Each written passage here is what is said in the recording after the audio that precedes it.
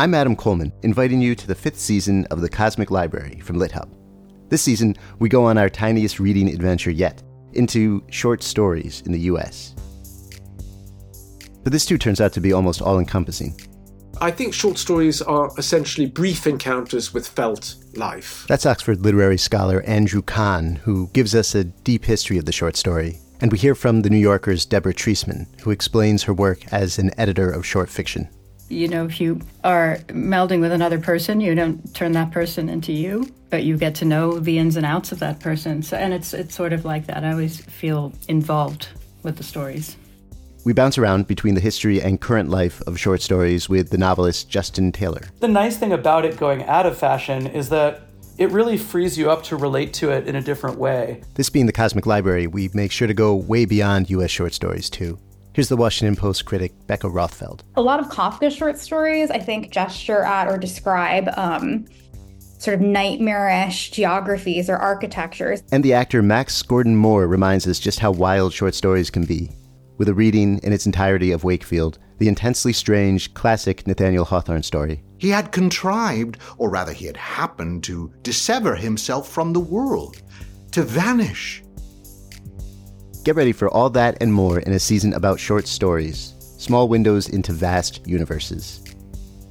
It's Season 5 of the Cosmic Library, available soon wherever you go for podcasts.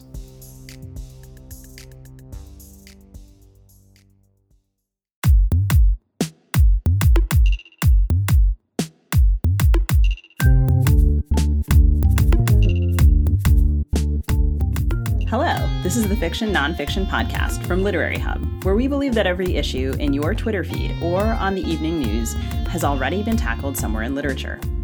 I'm Vivi Ganeshananthan, also known as Suki, author of the novel Love Marriage. And I'm Whitney Terrell, author of the novel The Good Lieutenant. So, Whit, in light of recent news, are you a prepper yet? You should ask my wife whether I'm capable of preparing for anything at all. About the only thing I did during the pandemic to prep for anything was buy a decent webcam. Well, I've been eyeing these, like Costco sells these massive packages of prepper meals, and they have, they're massive. And I'm sort of like eyeing them and thinking, maybe it's time. What is in them? Is it steak? I'm sure it's cardboard. I'm sure it's just totally foul. But I've been reading the news out of Texas because I have a couple of pals who live there. And during the recent storm, I was worried about them and couldn't do anything. And so like online anxiety shopping seemed like a solution. Well, we're going to have one of those pals on the show here right next. But first of all, we're going to talk about what the show is. And this is my...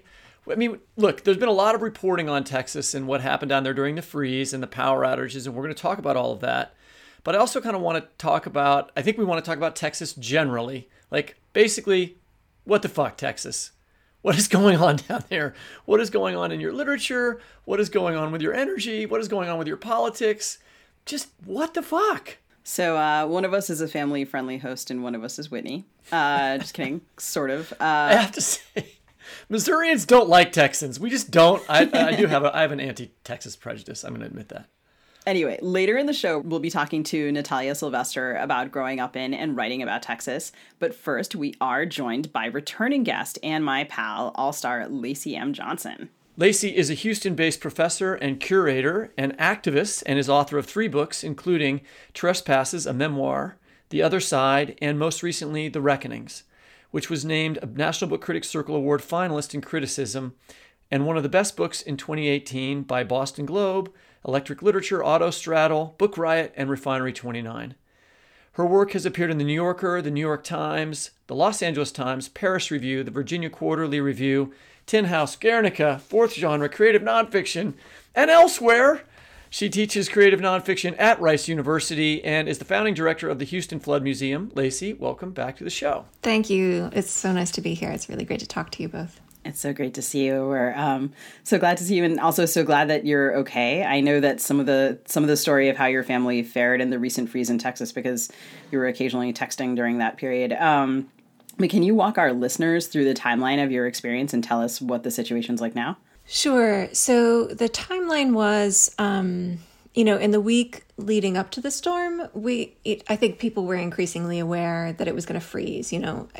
Anytime that it drops below freezing in Houston, it is on the news. It's a big deal, just because Houston doesn't really have the infrastructure to deal with freezing temperatures.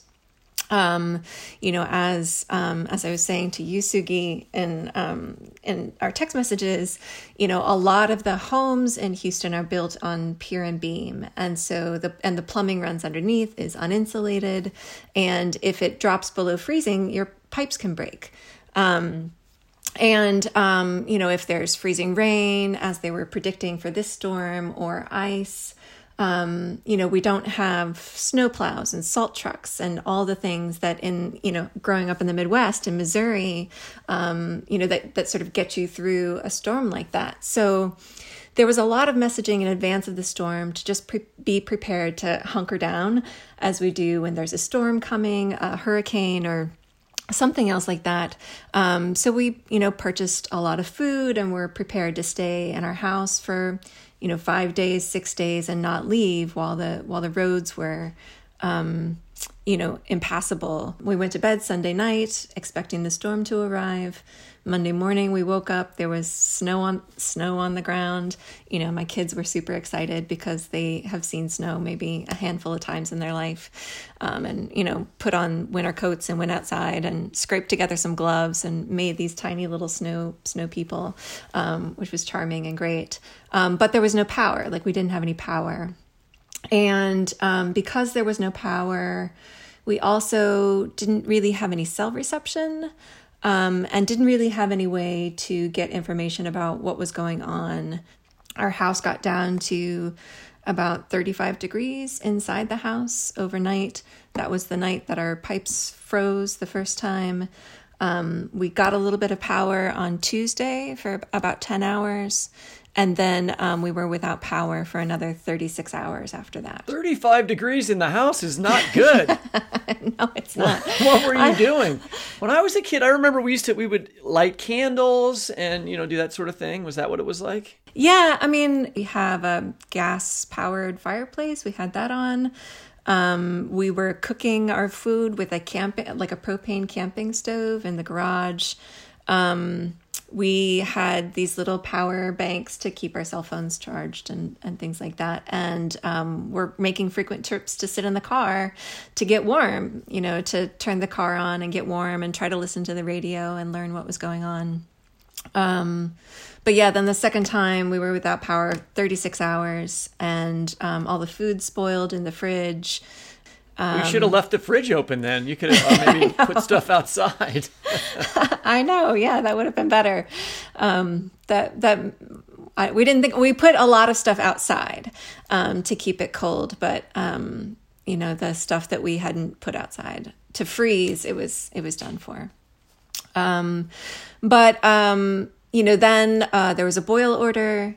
So water wasn't safe to drink for people who had running water in their houses. We didn't have water running because the pipes were frozen. But people who don't have electricity can't boil their water. And water was sold out of stores. There wasn't any food. There wasn't any way to cook. There was, it really felt like being on the precipice of something much, much worse. I think really sort of understood how the kind of infrastructure that makes life comfortable every single day creates a veil in some ways about how close we are to catastrophe at all times, right? It's just you flip a switch and people can't drink, they can't eat, they can't flush their toilets, right? You can't much less take a shower or wash your hands during a pandemic, right? So now power is mostly restored, but even this past week was the first time I was able to find milk. I know a lot of students at Rice and at other universities still don't have their Wi-Fi restored. Their power still's a little shady. So things are still not quite back to normal. I was shocked when you said you were excited about the milk and you texted and you were like, milk. And I was like, oh my God, it's been days. I was surprised. Yeah, it was 2 weeks, I think, between the time that the storm hit and then we were able to find, that things were back in the stores at regular sort of like normal stock. There was, even when the electricity came back on, everything in the stores had spoiled also. So getting all of that back. And then once it does get in the store, then there's a run on supplies. And so it took quite a lot of time for things to be in stock and be normal. But, the sort of joke running around Houston was, 2020 was the year without toilet paper and 2021 is the year without toilets. So Did you consider leaving the state? Where would we go? I mean, Texas is as big as France. Like, it would have taken, if we go north, it's like 6 hours to get to Oklahoma. And, gas was scarce here. I imagine it was scarce all along the way. Going east, Louisiana had it just as bad. Like, there was not a lot of places that we could go. And roads weren't safe. I mean, the roads were frozen. So we were just sort of trapped here. I remember that one of the things that happened during this, right at the beginning, you were saying that, we got warnings that it's going to be like a Category 5 hurricane. And to what I suspect will be my enduring shame, I was like, really? I just kind of didn't believe in it. I mean, I grew up in Maryland where, someone sneezes and there's a little snow, like everything grinds to a halt immediately. And now I live in Minnesota where, you could have several feet of snow and people would go on stoically. I mean, my husband and I joke about that too, because I told him the thing about the Category 5 and he also kind of laughed. He's like, that's ridiculous, but as I was saying, like Houston doesn't have the infrastructure to survive a storm like that. And I've actually heard now that there were more insurance claims on this storm than there were during Harvey. And Harvey, I think something like 200, haven't gotten the official accounting, but it's 200,000 homes, 300,000 homes had flooding during Harvey. So more homes than that sort of submitted insurance claims during this storm. But I did not expect there to be a power outage, right? That was not part of the messaging. And I grew up in the Midwest too. Like I grew up in Missouri. I lived in Kansas City during the freeze in 2002. Do you remember, Whitney? Were you there? I remember there's been a lot of those ice storms that then bring down branches that then send the power out. I've lived here too long to remember what year that one was, but there have been many. It was 2000. I think it was 2002. And I lived in Lee Summit at the time, and the home that I lived in, we didn't have power for a week. But it was because of branches hitting power lines and downing them. Well, we did. I mean, speaking of the power grid, and that's what we want to talk about a little bit here. We had power blackouts in Kansas City, which was very surprising to me. That has never happened. Like deliberate blackouts, like where the company says, "Hey, we're shutting down." I mean, I feel like, look, you're a regulated monopoly. Your one damn job is to make sure that we have power, and you're not doing it. Now, I'm sure that people in Texas are feeling a little bit frustrated about ERCOT, the nonprofit that runs Texas's power grid. We're not going to break any news here. People have talked a lot about this, but I want to just sort of set up what is unique about Texas's power grid and talk a little bit about the role deregulation plays in this disaster. Sure. So, as I understand it, there are 3 power grids in the United States, right? There's the Eastern Connection, there's the Western Connection, and then there's Texas. And Texas has a separate power grid from the rest of the U.S., mainly to avoid federal oversight and regulation. Because the Texas power grid does not cross state lines, it avoids being subjected to federal rules. What I think is, and honestly, I had not thought about the Texas power grid before all of this happened. But what I've learned is that ERCOT and the power grid in general is resistant even to state regulation. So ERCOT is mainly in charge of managing the grid, and it is regulated, or overseen by the Public Utilities Commission of Texas. And the people on the Public Utilities Commission are appointed by the governor. And they have to follow the rules that are written by the legislature. But ERCOT then manages the grid, including making sure that the grid is reliable, that there's enough power for the demand, and also protect it from failure. You know, one of the pieces of news that's come out is that we were 9 minutes and 15 seconds or something away from catastrophic failure of the grid that would have resulted in months of blackouts for essentially the entire state of Texas. But ERCOT, because it is just Texas, it's outside of the jurisdiction of the Federal Energy Regulatory Commission. ERCOT does have some ties to other grids in other states, and there are historic examples of where we have exported power to Oklahoma, for example, or imported it from Mexico. But in general, I think the folks in charge here want to keep it independent so that they don't have to be subjected to federal oversight. And so part of the issue, is my understanding, is like that they couldn't then say, hey, East Coast, we'd like some power. We're having a problem, right? They're on their own. That's right. So, I think there are several inputs where they potentially could have requested power be imported. And I haven't heard yet why they did not do that or why that didn't happen. And there's a sort of like swirl of information still around this, and I haven't quite sorted out what exactly happened or why there wasn't sufficient production. The governor went on Fox News to say it was because of windmills, frozen windmills, but that's not true. There was windmills were producing about what everybody expected to. Solar panels were producing what they expected to, but it was the sort of thermal power generators, nuclear. I think even that produced mostly what they expected it to, but the gas and coal-fired power plants froze or weren't winterized. So there's that sort of information. But then I've also seen information about how it may have been a market thing, that there wasn't clearance to buy gas at the price that it was being sold for.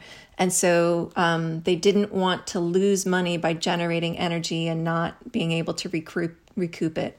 And so there may have been something related to the market that generated this problem as well. Speaking of the purchasing of power within, and getting to a point where utility is like paying for power and then having to charge a ridiculous amount, which some people got really high electricity bills or worrying that they won't be able to recoup their costs. That is what happened to a certain extent in California in 2000. That later came out that Enron, as you pointed out to me before this interview, a Houston-based company, so well within the WTF Texas theme of this, started manipulating energy trading within the market in California that led to blackouts there. It's a huge scandal, I think, that everyone has forgotten about, but I just wanted to make that connection. Like, we know deregulation, this is what happens when you deregulate your energy market, I think. And I just want to mention, since we mentioned other books, The Smartest Guys in the Room is a book that explains this. That's by Bethany McLean and Peter Elkin, if people want to look that up. It's great. And there's also a really great documentary by the same name, right? The Enron, The Smartest Guys in the Room. And I think that was sort of my introduction to the energy, to that round of energy crisis, right? The sort of 90s and early aughts.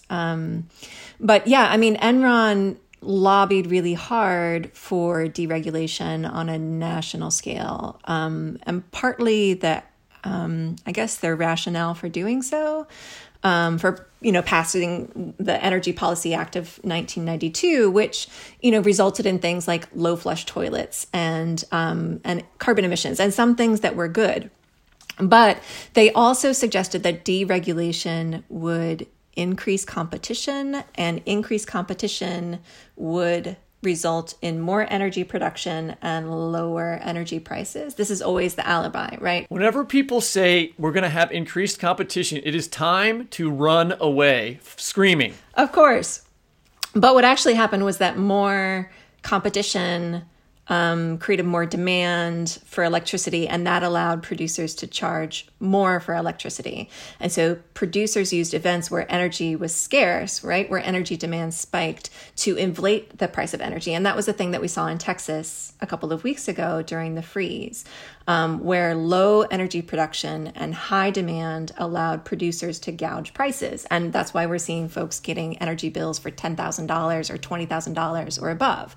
And originally, ERCOT said that they were going to sort of find a way to correct those bills and absorb the cost. But there was just a news report saying that they're not going to do that.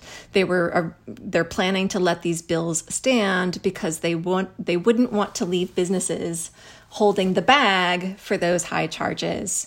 Never mind that it's, of course, going to bankrupt many consumers. I remember during the crisis reading about a company that was advising its customers to leave.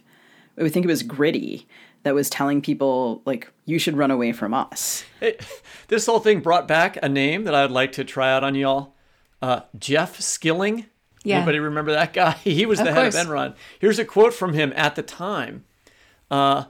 He's talking about California utilities. As the utilities credit exposure gets too high, we will limit the amount of power we deliver into California, Skilling said at the time.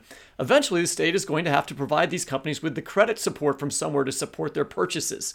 Basically, like saying, like, we're going to squeeze the power down just to raise the prices and we're going to make the state pay for it. It's kind of insane. Right. And that's, I mean, the news I'm still parsing through, again, from this particular storm, it seems to, like, there's a memo circulating around from the Public Utilities Commission that says that it was sort of giving the green light for producers to charge the maximum amount for energy during the freeze. And that thinking that would be a motivator for creating more production, right? That if they can charge the maximum amount, they will produce more, hoping to get more money, right? And there's, I can't remember his name. He's some billionaire in Dallas who's in charge of one of these natural gas energy companies. But he, told his board of directors, like, this is a jackpot for us. Like, this whole freeze, like, we are raking in the dough because we're able to gouge prices. So, I mean, I'm sure this will go down in history as another kind of scandal like that. I want to know how this is playing out in politicians' minds. The governor of Texas is facing re-election. Texas is generally considered a red state, although, maybe it's changing. You'd think the party in power would want to prevent disasters like this, but conservative failures to attend to natural disaster are starting to feel repetitive. Do you think it's possible that Republicans actually privately think that allowing these disasters to ravage the state is somehow in their political interest? I'm thinking of Naomi Klein's disaster capitalism thesis here, that the sort of disasters make it easier to pass unpopular ideas that you, a business-friendly, tax-cutting Republican, might like. Or these simply failures are just bad governance and the GOP is going to be voted out? I don't think the GOP will be voted out, but not because what they're doing is good. Texas is a red state, but it's also a voter suppression state, and, it's gerrymandered within an inch of its life. But to your point about the disaster capitalism thesis, I think it's definitely borne out here by the evidence. Every disaster that happens here in Texas, the rich get richer and the poor get poorer. We saw that with Harvey, and I really have no doubt that we're going to see it again with the freeze. And of course, we see it in the pandemic as well, not just in Texas, right?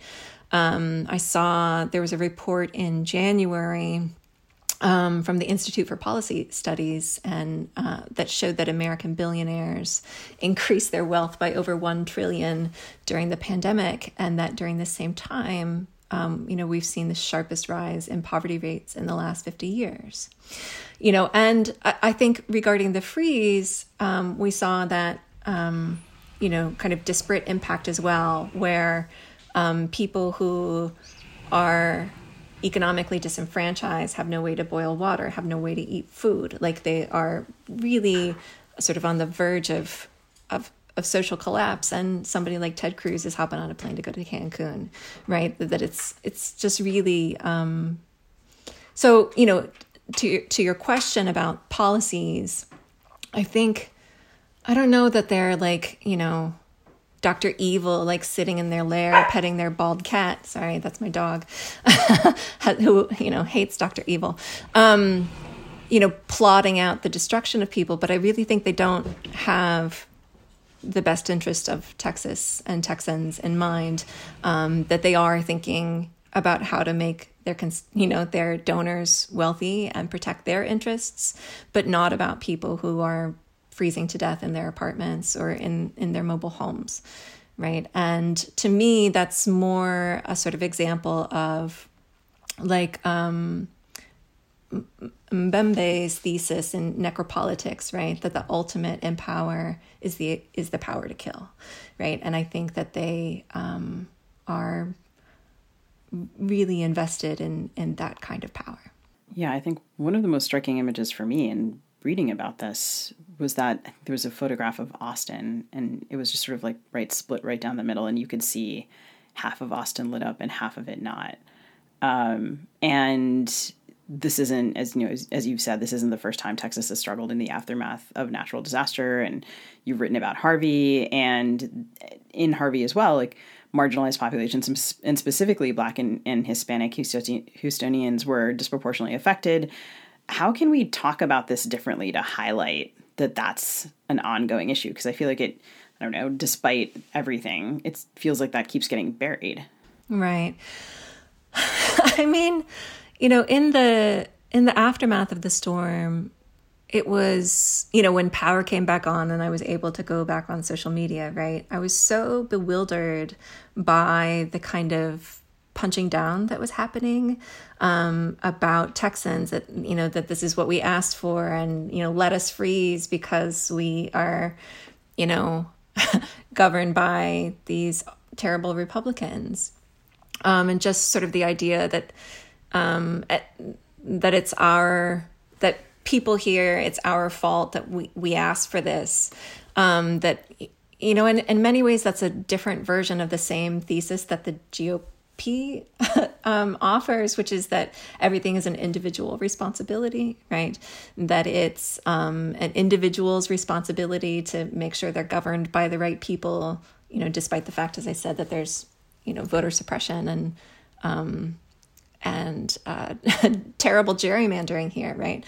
It's harder to vote in Texas than it is in any other state. But the GOP is particularly fond, I think, of suggesting that we're all personally responsible for everything that happens to us, or doesn't, and that individual responsibility is how we sort of think through climate change or disasters, that we all need to be individually prepared. But I don't think that individual responsibility is going to result in the kind of transition that we need, right? It's been shown time and time again that 20 corporations are generating a third of all carbon emissions in the world.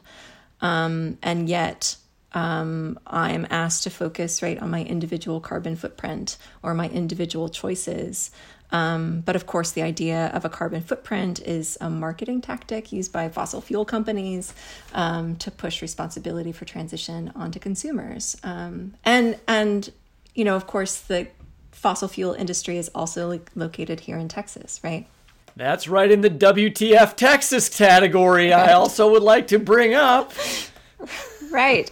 Yeah. It's supposedly the energy capital of the world. If you follow markets, energy companies have been trading extremely well recently because related to, in some ways, oil prices going up. But also, I think, we found a way to make people really need a lot of energy here. They benefit from this. Right. From the power outage, you mean? Yeah. And that's definitely the way they're spinning it in the news, right? With, as I said, with Abbott on talking about frozen windmills are the reason that we were all without power. And so they're definitely using it as a case to make for sticking with natural gas at the very least. And the reason that we still need fossil fuels is because of collapses like this. But they're just refuse to draw the connections to think about how those emissions result in, increasingly rare weather events happening more and more often, right? I mean, once you start lying, it gets farther and farther away from being able to govern. So, I mean, if you say there's no climate change, then you can easily say like, well, this was caused by windmills when it wasn't. I mean, it's just like we have a party that feels like it has untethered from reality and can say whatever it wants, and as long as it can get itself reelected, however, that's going to stay that way. I don't see it getting better. All right, speaking of telling the truth, however, we got a sneak peek at your forthcoming edited anthology, More City Than Water, a Houston Flood Atlas, and your introduction touches on some of the issues we've been discussing. Would you read from that to us? Sure. So I'll just say very quickly about the Flood Atlas. This is a collection of essays and artfully rendered maps about flooding in Houston, sort of coming out of Hurricane Harvey, but obviously Hurricane Harvey wasn't the first time Houston flooded, and it's certainly not the last. This is just a piece from the introduction. All water has a perfect memory, Toni Morrison writes, but people tend to forget. Or perhaps we remember quite well, but the memory of water is longer than our own.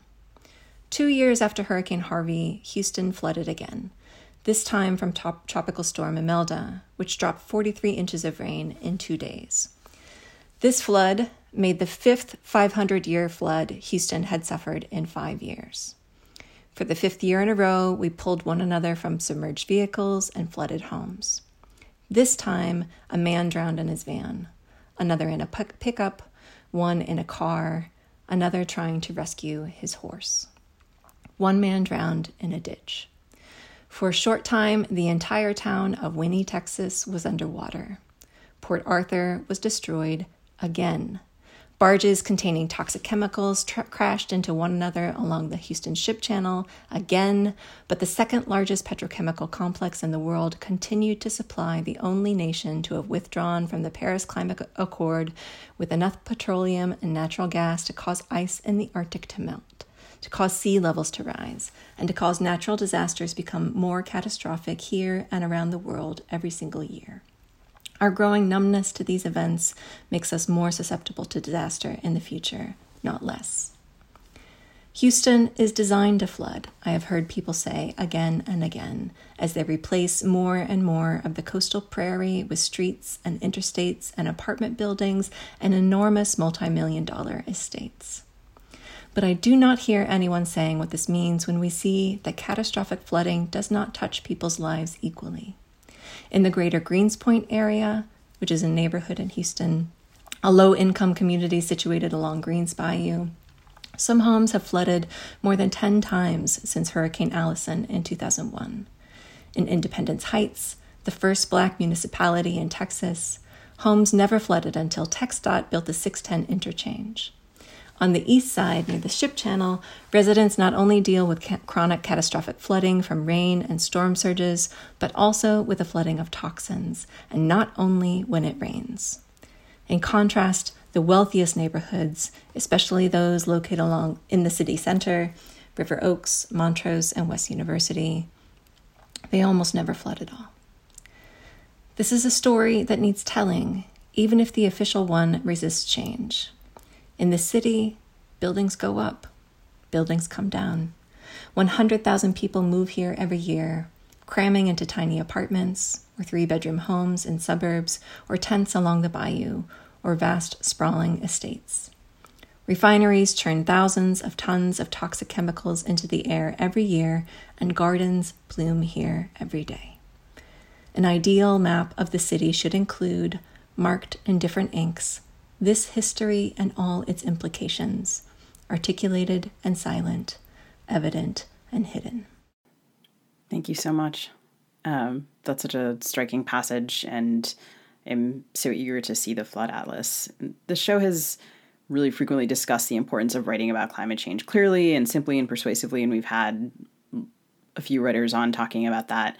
I feel like here you're talking about, and also in that passage we can hear another important communication need, which is writing about infrastructure clearly and persuasively, and making clear that it's urgent, and it's not at all a conventionally sexy topic, right? It's not narratively convenient for, say, some of the maybe Eurocentric structures actually that we're used to. So are there particular successes and failures of writing or language that you've encountered in reading and writing about this and writing about the frieze specifically? I mean, writing about the frieze specifically, I think there are a couple pieces that have come out that really I found quite moving, but I think there hasn't been a ton of public thinking by people here in Houston yet because we are all quite traumatized, I think. I mean, there was one piece that came out written by a friend of mine, Rajman Kad, who's now the op-ed editor at the Houston Chronicle. And he was talking about about the trauma tax of living in Houston.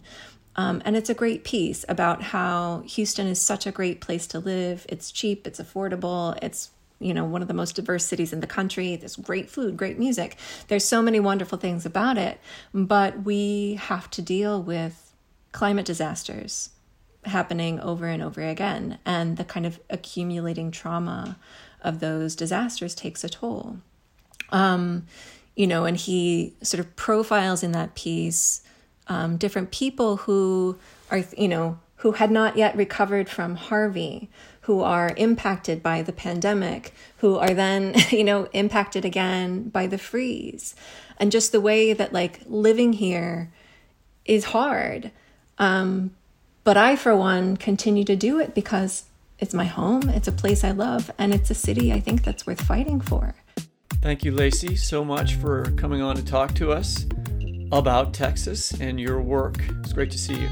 It's great to see you too. Thank you so much for having me. Thanks, Lacy. And listeners, don't forget to pick up Lacy's most recent collection, The Reckonings, and to be on the lookout for the Flood Atlas, which I think is going to be amazing.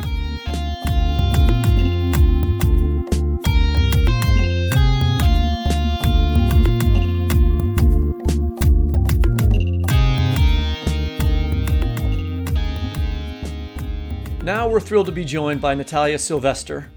Natalia was born in Lima, Peru, and grew up in Florida and Texas. Her first novel, Chasing the Sun, was named Best Debut Book of 2014 by Latinidad.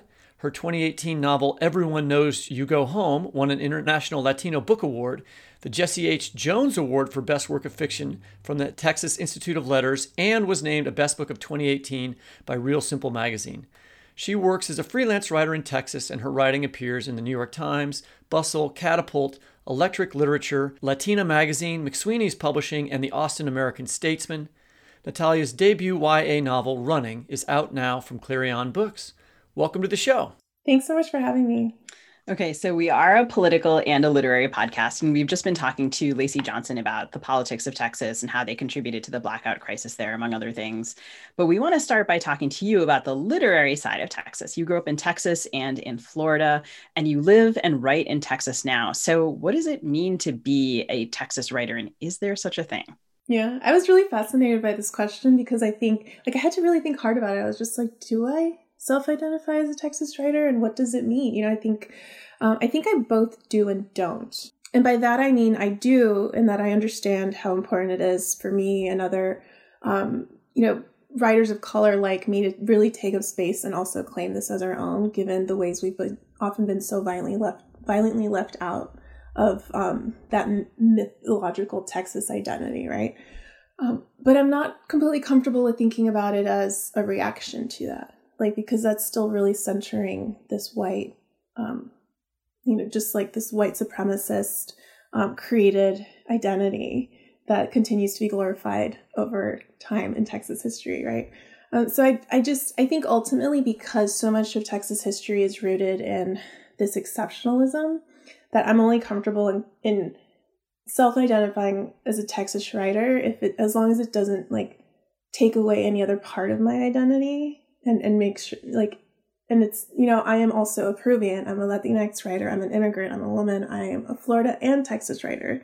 And all of these spaces and identities are equally valid, and they're equally places where I should feel at home in, and that I do. And so I think I would be equally uncomfortable with any of them being taken away, but also with any of them being seen as the sole thing that identifies me. Well, you're talking about that. I mean, that's the thing that I thought about when I was thinking about this podcast, is that there's the cliche of the Texas writer, right? And everyone, I think, and it's related to race and to also to gender. I mean, I think, people think of Larry McMurtry and Lonesome Dove. I think is the book that outsiders from Texas, or maybe white readers from Texas, not in Texas, think of when they think of Texas. But there's also Cormac McCarthy. There's James Michener. I like James Michener. He's very, he gave a Michener Award that I won when I was in grad school, and he's done a lot of things for literature. But there's still this tradition that writing about Texas means writing about cowboys, and for the most part being white. But, Texas is not like that anymore.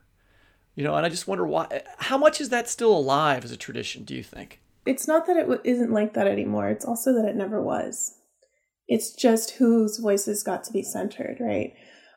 Because Texas, and like all land in the U.S., was indigenous land first, and then it was colonized and, part of Mexico, and then it was its own country for a bit. And, it has this really long history of, this violence of white supremacy and the notion of each man for his own, right? And like we hear about the Texas Rangers, and there are some who would love to consider them heroes in Texas history, but really they were agents of state-sanctioned violence against the Mexican population here, right? And people who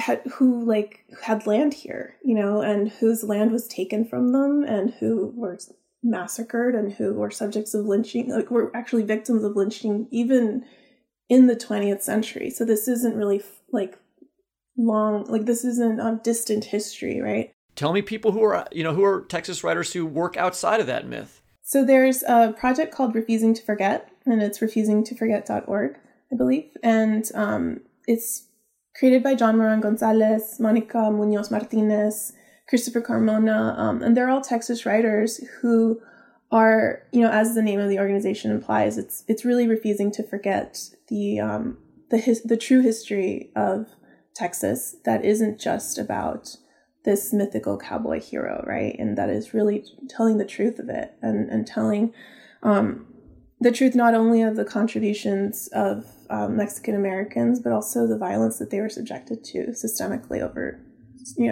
for generations. And then there's also we have such a rich, rich literary community, like writers like Brian Washington, who wrote Law and Memorial. There's the poet Tarfia Faizullah, who I had the pleasure of meeting a couple of years ago. Addie Tsai is in Houston. She wrote this really great YA novel called Dear Twin. Varian Johnson has written countless children's books, and so many of them are beautiful stories about Black history in Texas. And there's just so much, Donald Barthelme, a great postmodernist writer who does not traffic in the cowboy myth except to make fun of it, is also, he grew up in Texas and founded that creative writing program in Houston. So I think of him as a Texas writer as well. It also seems like so much of this is, as you were saying before, Whitney, tied to masculinity. And a lot of the writers that you've mentioned, and some others that I can think of too, like Anna North's Outlaw just came out. And then, of course, there's C. Pam Zong's How Much of These Hills is Gold. Catherine Ann Porter is from Texas. Yeah, there's sort of, right, there's there's Westerns, and then there's Texas. And then, as you know, there's sort of, right, the border. And for those who are not watching the virtual book channel, I'm putting air quotes around that in the video. Right. So, and you're talking about the way that these borders are really porous, and how this literature has always been here. And as you know, so much of it is coming rightfully to more mainstream center stage now. And that is a mainstream center stage, but it also sounds like a lot of the writers that you're talking about are really, defining their own terms. So how does this narrative get changed? What sorts of different forms or strategies do you see people using, and what sorts of stuff are you thinking about yourself in relation to being a Texas writer who's subversive? Is that fair? I don't know. I honestly, I think that it depends on, it changes, right? It depends on the spaces that we find ourselves in. I think sometimes there are times where my place is really, I feel like it's more about supporting. There's this really great bookstore and organization called Red Salmon Arts that was founded in 1984, and by the activist Raul Salinas. He was also a poet. And it's the longest running, at least from what I know in Texas, the longest running Latinx, Chicanx, and indigenous bookstore, right? So these are people, they've been doing this work for so long. that every time I find myself in that space, I feel like just in awe of the writers who are not. They're actually, their work isn't just about writing. It's also community building through their voices, right? There's people like Tony Diaz in Houston who have worked for a long time to get Mexican American studies into the curriculum of Texas schools, and things like that, I think, are just so important because, again, it's just about how do we really tell the truth? We need to get through, we need to cut the crap, right? That has been all about glorifying that one myth of Texas history. You mean the independent, exceptionalist, rugged individualist, Chuck Norris, Jerry World, Texas Ranger thing, right? Yeah, is that what you're talking about? Yeah, I mean, exactly. Yeah. But that has an effect. It's having a policy effect now. I mean, I feel like that's why Texas has the separate electric grid. That's why the power outage disaster happened. That's why Greg Abbott, your governor, just decided to end the mask mandate. That's all part of that narrative, is it not? Of course. Oh, no. And it's harmful to this day. I mean, what was it, Rick Perry, when he said, oh, Texans would rather freeze then I don't want to, it was so ridiculous. Yeah, and the lieutenant governor volunteered for old people to die. It's all the same thing. They've been reading the same books, these guys. And it's this warped sense of freedom of freedom means that we don't need anyone and we don't help anyone almost. But again, it is also deeply rooted. It is very much like this male patriarchy thing, right? Because, for example, it doesn't apply to uteruses when they want to govern people's bodies. But Rick Perry was happy to say, oh, we want government out of our businesses, right? And that's why they've always had the Texas grid be independent. And that's what left so many people freezing and dying during this storm. It was really just horrendous to watch. So your novel Running is actually set in Florida, but the issues, as we've mentioned, seem totally applicable to Texas. And for instance, there's a moment early on when the narrator criticizes her father, who's running for president, for doing something refi. Am I saying that right? Mm-hmm. Meaning like a refugee. And her father gets angry with her, asking her what people will think if she uses that kind of language. When will states like Florida or Texas stop being angry or embarrassed about diversity and the role immigration plays in the culture and the economy and start seeing this as an asset? And how does that create a new narrative? Yeah, I think, well, first, I just want to make sure it's important, I think, also to be specific in that, because for example, that example of the use of refi in Running, right? That's something that is used really openly and freely within Latinx communities. And even within our communities, there is this sense of oppression and privilege that is at play when we try to separate ourselves from those who did it the right way and the wrong way. And I say that in air quotes, right? And those who came here in the right way and in the wrong way. And so that term that, from the beginning of the book is there, I was just, I wanted to, I guess that was really my way of also saying, we're not, just because we have experienced oppression doesn't mean that we can't further perpetuate it. So it's not only important for us to say, oh, hey, when can the states like Florida and Texas embrace the diversity, but it's also even within our own communities, we're perpetuating these same harms. The thing is that both Texas and Florida have been, and really you can say the whole country, but everyone has been benefiting from immigration, right? All the time. But it's really that they're exploited. So many immigrants, and especially undocumented immigrants, are exploited. The ways that they do contribute to sadly, the ways that we talk about it is often framed in this capitalistic way of look how much taxes they're paying, look how much they contribute to our economy. And by that same token, we don't talk about how that's only happening through their exploitation.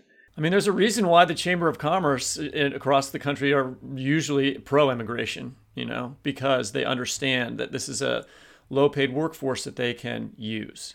And that seems like something that's especially evident. I mean, in the pandemic, basically every time I buy something, I'm like, who put this in the box? Who taped it shut? Who mailed it to me? Who delivered it? And disproportionately, of course, those are Black and Indigenous folks and people of color and a lot of immigrants, including here in Minnesota. Yeah. And I think you rightfully call out, like, the capitalist language, which is everywhere. But I do think the pandemic has introduced this interesting language, or this interesting language into our vocabulary of who's essential, right? And the horror of realizing that those who are most essential are still not protected. And I'm hoping that that'll change, that we can start to see that we have, like, the people who have, farmers can't stop picking our food. We're only surviving because of them, right? In the same way that we're surviving also because of those in the medical community and those who are working in service industry jobs that are mostly held by Black, Indigenous, and people of color. So it's such a juxtaposition to me of the ways we talk about who is essential and who isn't, and yet who is being protected and who isn't. Well, I think, I think one of the great things about America is the fact that we have lots of immigrants here, and that it's a country of immigrants, and that is the thing that is one of its best traditions. But I do want to talk a little bit about in Texas in the last presidential election. The Latinx vote was much more Trump, who is a very anti-immigrant person, than it was in some other places. And that has been one of the big stories to come out of the election. I wondered if you had thought about that, talked about it, could tell us what you thought happened there. It was actually very frustrating to me, not just that it happened, but also that it was not surprising to anyone within the Latinx community. At least anyone who is honest and looking around our community and seeing that racism exists within our community. The desire to align ourselves with whiteness exists deeply. Anti-Blackness, anti-indigeneity, all of these things are what caused all these Latinx people to vote for Trump. And it wasn't, sadly, a surprise to me. I saw it not only in 2016, and we saw it in 2020, but like, if any of us are being really honest about those in our community, like, it's always been there. It's a surprise to, a supposed mainstream audience, because we get spoken about as if we are this monolithic group whose top priority and political views would only be immigration and would only be, in the interests of immigrants of all backgrounds, rather than people who really maybe can say they're, pro-immigration, but again, still only centering and looking in the interest of those who are most privileged. So to me, it was actually more frustrating that it was treated as such a surprise, because it's part of that conversation we've been having for the longest time of just wanting to be heard and seen for the diverse community that we are. And feeling like the only voices that really get to be heard when we talk, within our community are those that, we only get seen through this lens of suffering and through this lens of oppression and immigration. And I think it's not just that our strength and resilience and beauty and joy deserve to be celebrated, but we also need to be able to, for me, it's like, what good is representation if we're only looking at the beautiful things of our community and not also acknowledging the ugly things, right?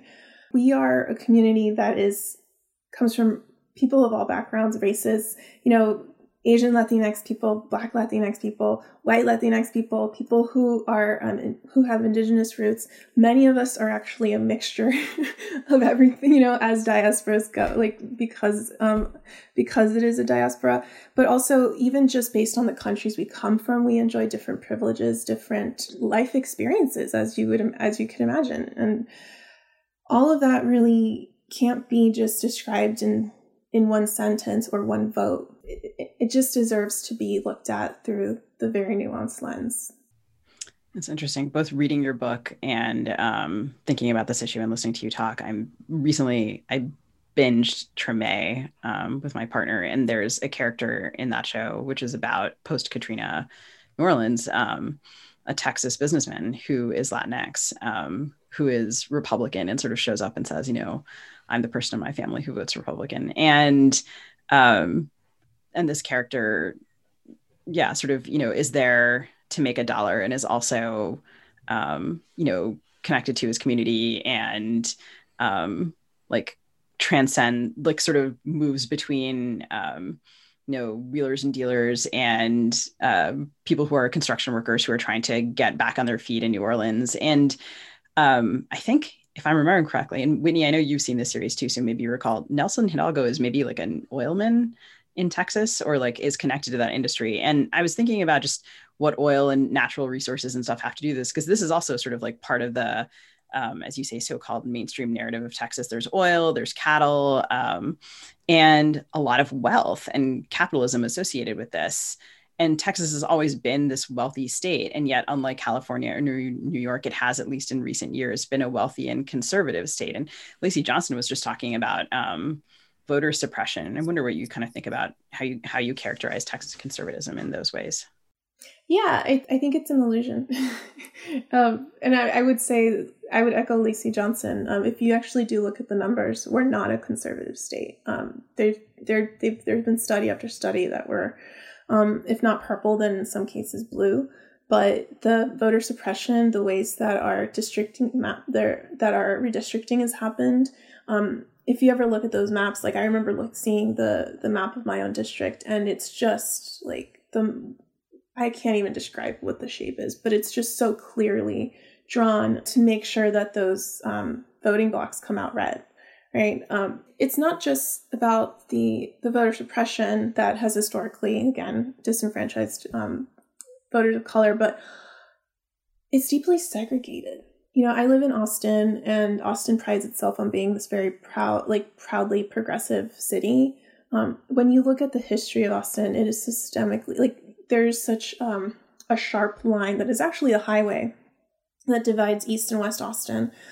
It's just so deeply segregated. It was all built along, the redlining was just, you can really just trace it and see how it's still causing so much harm today and pushing out, the communities that are being pushed out more and more in Austin are always Black and Latinx populations.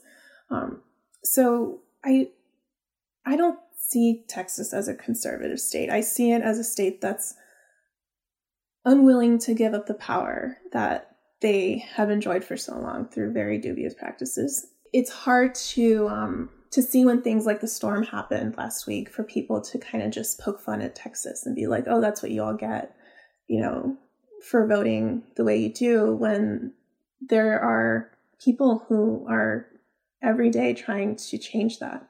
I think listening to both you and Lacy talk, I can't help but think of Georgia, where, I think so many people kind of stood up and cheered when so many organizers worked hard and flipped that state. And now, of course, are facing new legislation to make voting harder once again.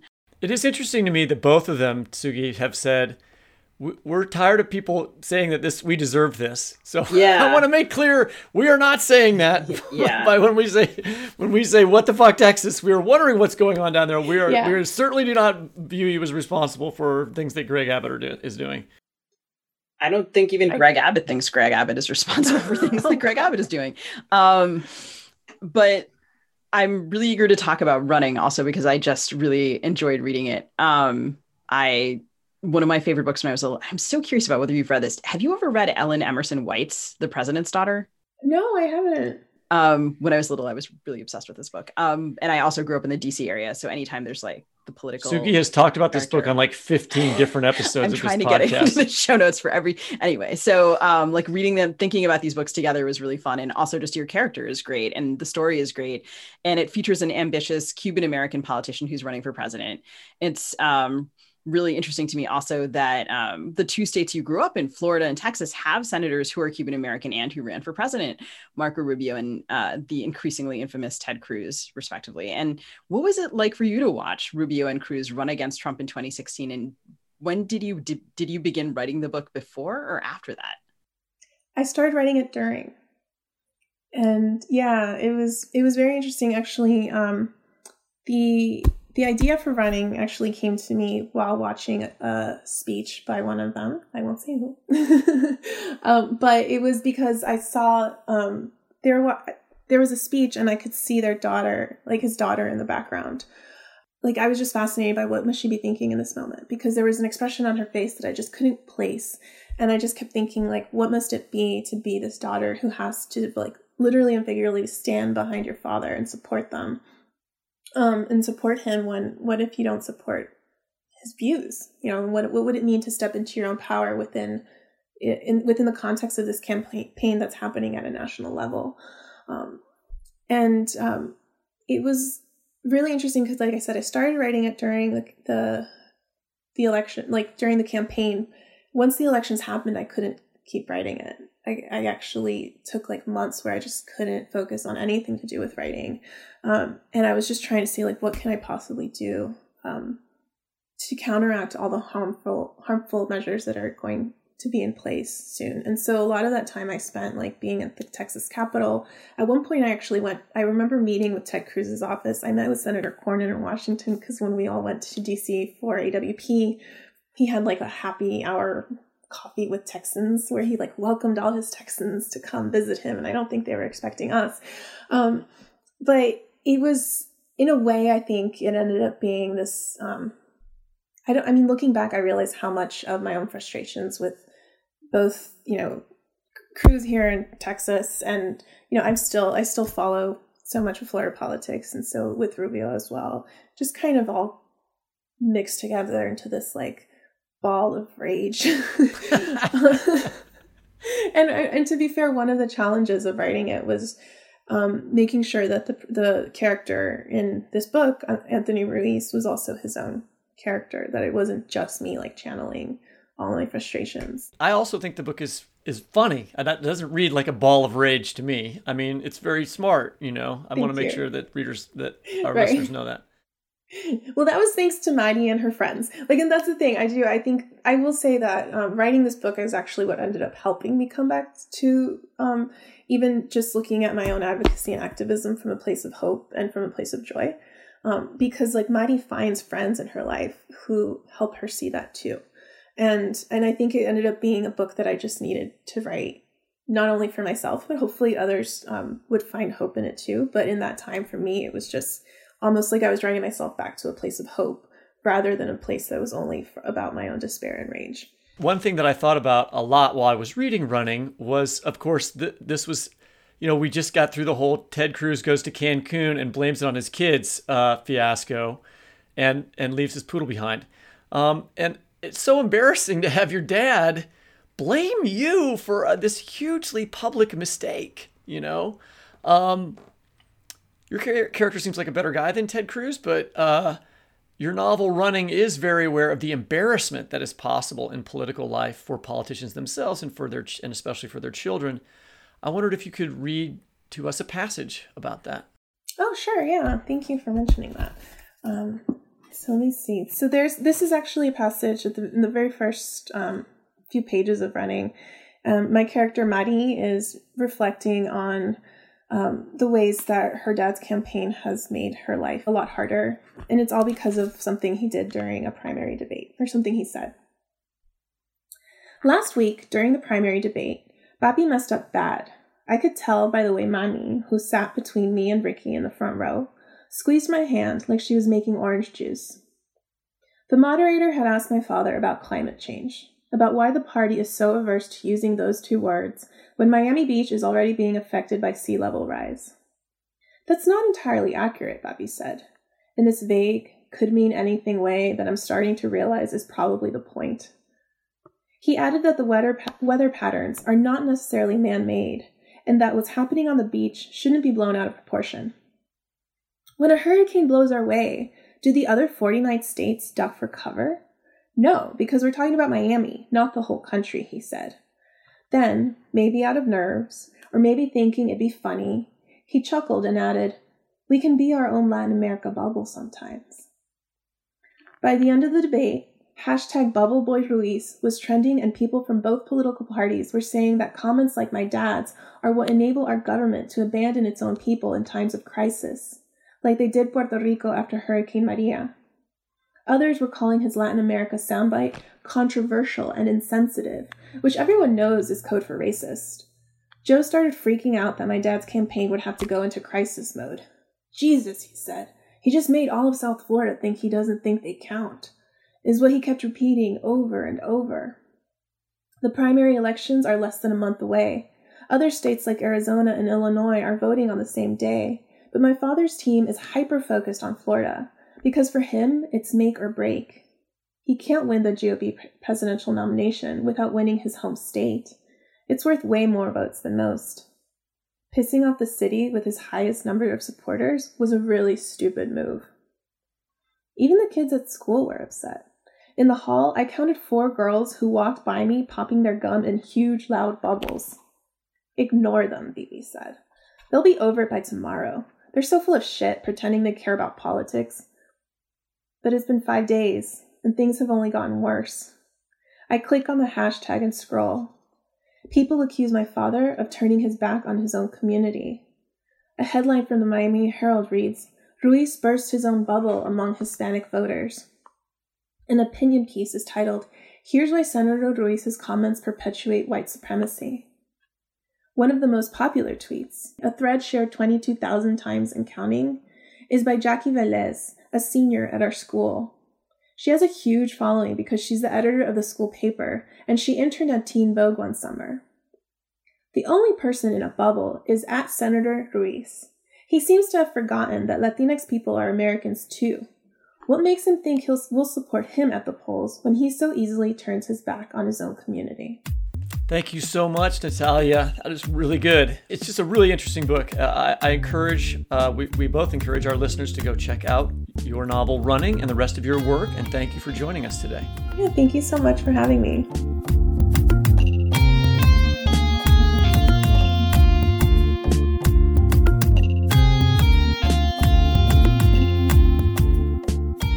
That's it for this episode of the Fiction Nonfiction Podcast from Literary Hub. Our show's producer is Andrea Tudhope. Our theme music is by Travis Workman. To subscribe to Fiction Nonfiction, please type fiction/non/fiction into your favorite podcast app. We'd love to hear your ideas and feedback. You can reach us at fictionnonfictionpodcast@gmail.com, on Twitter at FNFTalk, on Facebook at FNFPod, and on Instagram at fiction.non.fiction.podcast. In each of these spots, you'll find links to our LitHub Radio show notes, including some of the readings we mentioned in this episode. You can also find video versions of our episodes on LitHub's virtual book channel and on our YouTube channel. Until next time, mask up and stay safe.